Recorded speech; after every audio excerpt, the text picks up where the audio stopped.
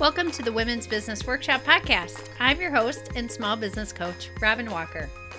Today we are talking about burnout in business, and it happens to almost everyone at some point in their business. And over the last couple years, I think it's been more prevalent than it has for some of us in the past. So listen into this episode for some things to reflect on, questions to ask yourself, and some tips to help you renew your energy in your business. I want to start today by inviting you into our communities of small business owners for 2022. Now is the time to surround yourself with other women who will relate with you and help push you to keep growing, even through the celebrations, the burnout, whatever comes your way. The Impact Business Circle now has two options: a DIY hub with business resources, courses, a Facebook community, and a private pep talk podcast for only $27 a month. Or you can start with that and then upgrade to a small group mastermind. And that gives you a small group, some personal coaching, and some accountability to get your goals complete. Quarter one is a great time for a fresh start to join either group. As a bonus, if you join Impact for quarter one, you can grab the Plan Your Year program for $50 off. It has everything you need to plan your business year, strategically this time. Register for the podcast club email and grab your secret coupon codes for either of the groups. You can get that at womensbusinessworkshop.com/WBW podcast, or just check the link in the show notes. Okay, on with the show. I have had many conversations with business owners recently that are tired and mentally spent after 2021 and 2022. The unpredictability and the stress of new limitations that some of you have, it's really been a burden for many of us. And what has worked reliably in the past is no longer working the same way for a lot of you. Some of you maybe just figured out what really worked for you, your clients, and you found that groove of where to spend your time and what to focus on. And maybe now it's just not working the same way. And recreating that strategy can be exhausting after being in business for so many years. And those of you with newer businesses, you've been able to craft your strategy with all the recent hurdles and kind of design it as you go. But nothing's really been status quo, and adaptation has really been the name of the game. And that can weigh on you a lot. So no wonder so many business owners are fried. Even if business has been going really well for you or is growing, I think there's still an underlying current of stress and that unpredictability that we're not all used to. So accept that it's probably been harder than usual, and that's okay. It doesn't have to stay this way. I have some questions coming up to ask yourself and some examples in order to move past the burnout and find an easier path for this upcoming year. You can find all these questions in a printable by going to womensbusinessworkshop.com/WBW podcast and join the podcast club email list, and we'll send that right out to you. It's great to keep it on hand for times that you're running on empty. So the first one, you guys probably can predict this one, but we're all guilty of this. I want you to get some rest and take a break. I know, you knew I was going to say that. Check in with yourself. What are you depleted in right now? What has been on the back burner? Maybe it was sleep, exercise, seeing your friends. If you can, take a break from your business for as long as you can while still staying in business. Sleep all day for a day if you have to, and don't feel guilty. Eat some healthy foods. Take your vitamins. I know for me, I can tell when I keep forgetting my vitamin D. Go get some fresh air. Arrange a friend's night out. Fill in the gaps of where you are empty. And I think you guys know where that actually is. Okay, another thing I want you to do is I want you to reflect on what is actually true and what could be the cause of the burnout.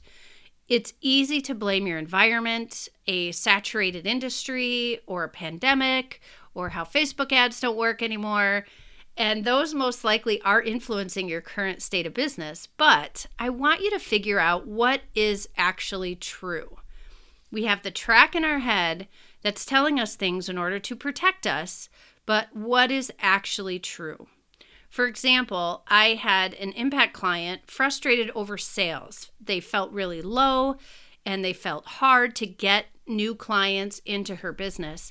But when she went back, entered all her financials, counted her client base, she realized she had actually exceeded her goal for the quarter.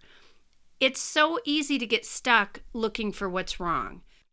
And giving us the benefit of the doubt, I think that's the easy path when you're tired and overwhelmed, is to look for what is wrong. But that isn't always the truth in what's causing our burnout or what's causing our business to not feel quite the same. So what is draining you the most? I want you to take out a blank sheet of paper, unless you're driving, of course. You can pause or do this later. Do a brain dump of anything you think of when you think of being tired in your business. I'm sure there's going to be a couple things that really just come right down on that paper, that things that feel hard or stressful recently. It could be people that are in your circle or certain clients. It could be a lack of systems, or maybe you just have the wrong offers right now and certain ones are really draining you. So think about what you dread during your day, or what do you dread in your business? What feels really exhausting after you've done it, or something you keep putting off? And then I also want you to think about what in your business are you doing that's really not in your strengths, because those tasks are going to be more draining for the same minutes that you do them than the ones that are in your strengths. So take a few minutes and do a little brain dump to try to help you figure out what specifically is it that is causing you the burnout in your business. When I do yearly planning with clients, in that Plan Your Year program that I mentioned earlier, I always ask what their non-negotiables are. What happened this year that you need to put on a list of non-negotiables? That this is something that no matter what, this is happening or this is not happening. This may be something that you just wrote down in that last brain dump. It's important that you guys build your business so it fits you and your family's needs. So if there's something happening in your business right now that you need to remove because it's stressful, it's not serving you, or it is actually draining you, you need to set those boundaries. And boundaries are a good thing, and they're oftentimes very difficult, especially during a beginning business, to set those boundaries and stick to them. Some examples that I've seen in the past on some of my clients' non-negotiables list: no more discounts unless they are strategic. 48-hour consideration window before saying yes to new things. No more evening coaching sessions. Removing a draining offer from your offer suite. And this could be anything. This could be that you need to have your kids in daycare while you work from home so that you can concentrate and focus. It could be anything. It could be something in your home life that affects your business life. So what will it be for you? What can you put on that non-negotiables list for this upcoming year? Next, I want to look at what kind of support do you need in your business that you currently don't have? A lot of times burnout happens when we are doing too much and we're not getting the support we need to do those things. So what gap is there for you when it comes to business support? So what I mean by that is maybe it's a tribe of other business owners that you can check in with. Maybe you're doing it all in isolation by yourself, and now and then you might go to a networking event, but that's not really filling the need for that support with your business peers. It's really healthy to have a space to go where people understand your struggles and can give you support that actually helps. Not a pat on the head, and you know those conversations you've had with people about your business, and they kind of give you a little pat on the head of, oh, that's so cute. And it's also a space where you get actual advice that might work, not advice from a well-meaning family member that's never run a business.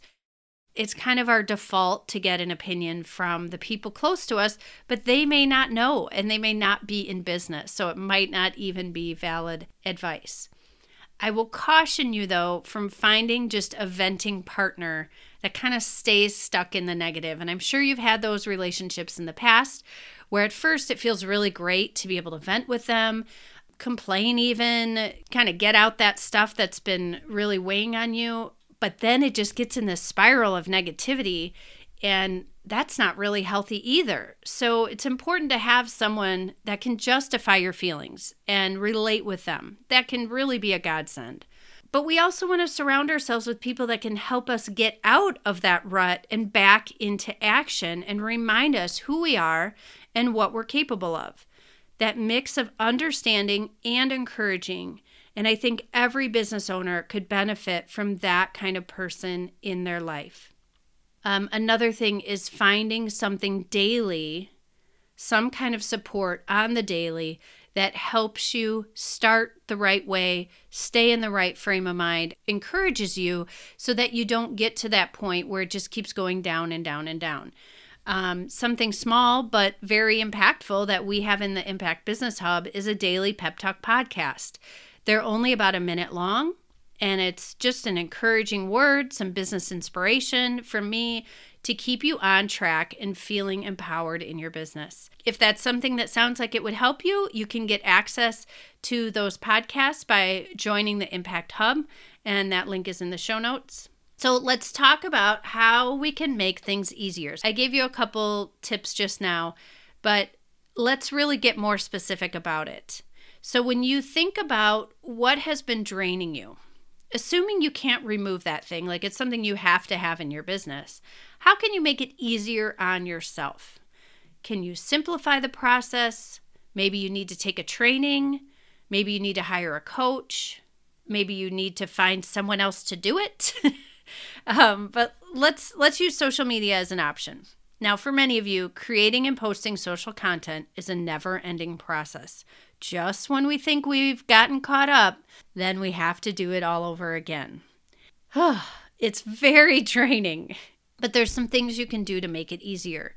And like, for example, for me, if I'm scheduling my social media a quarter at a time, I'm using themes, I'm being strategic, I am way less overwhelmed with that process than if I'm doing it a week at a time. You would think winging it would actually be less stressful because you just throw stuff out there, but I find it the opposite.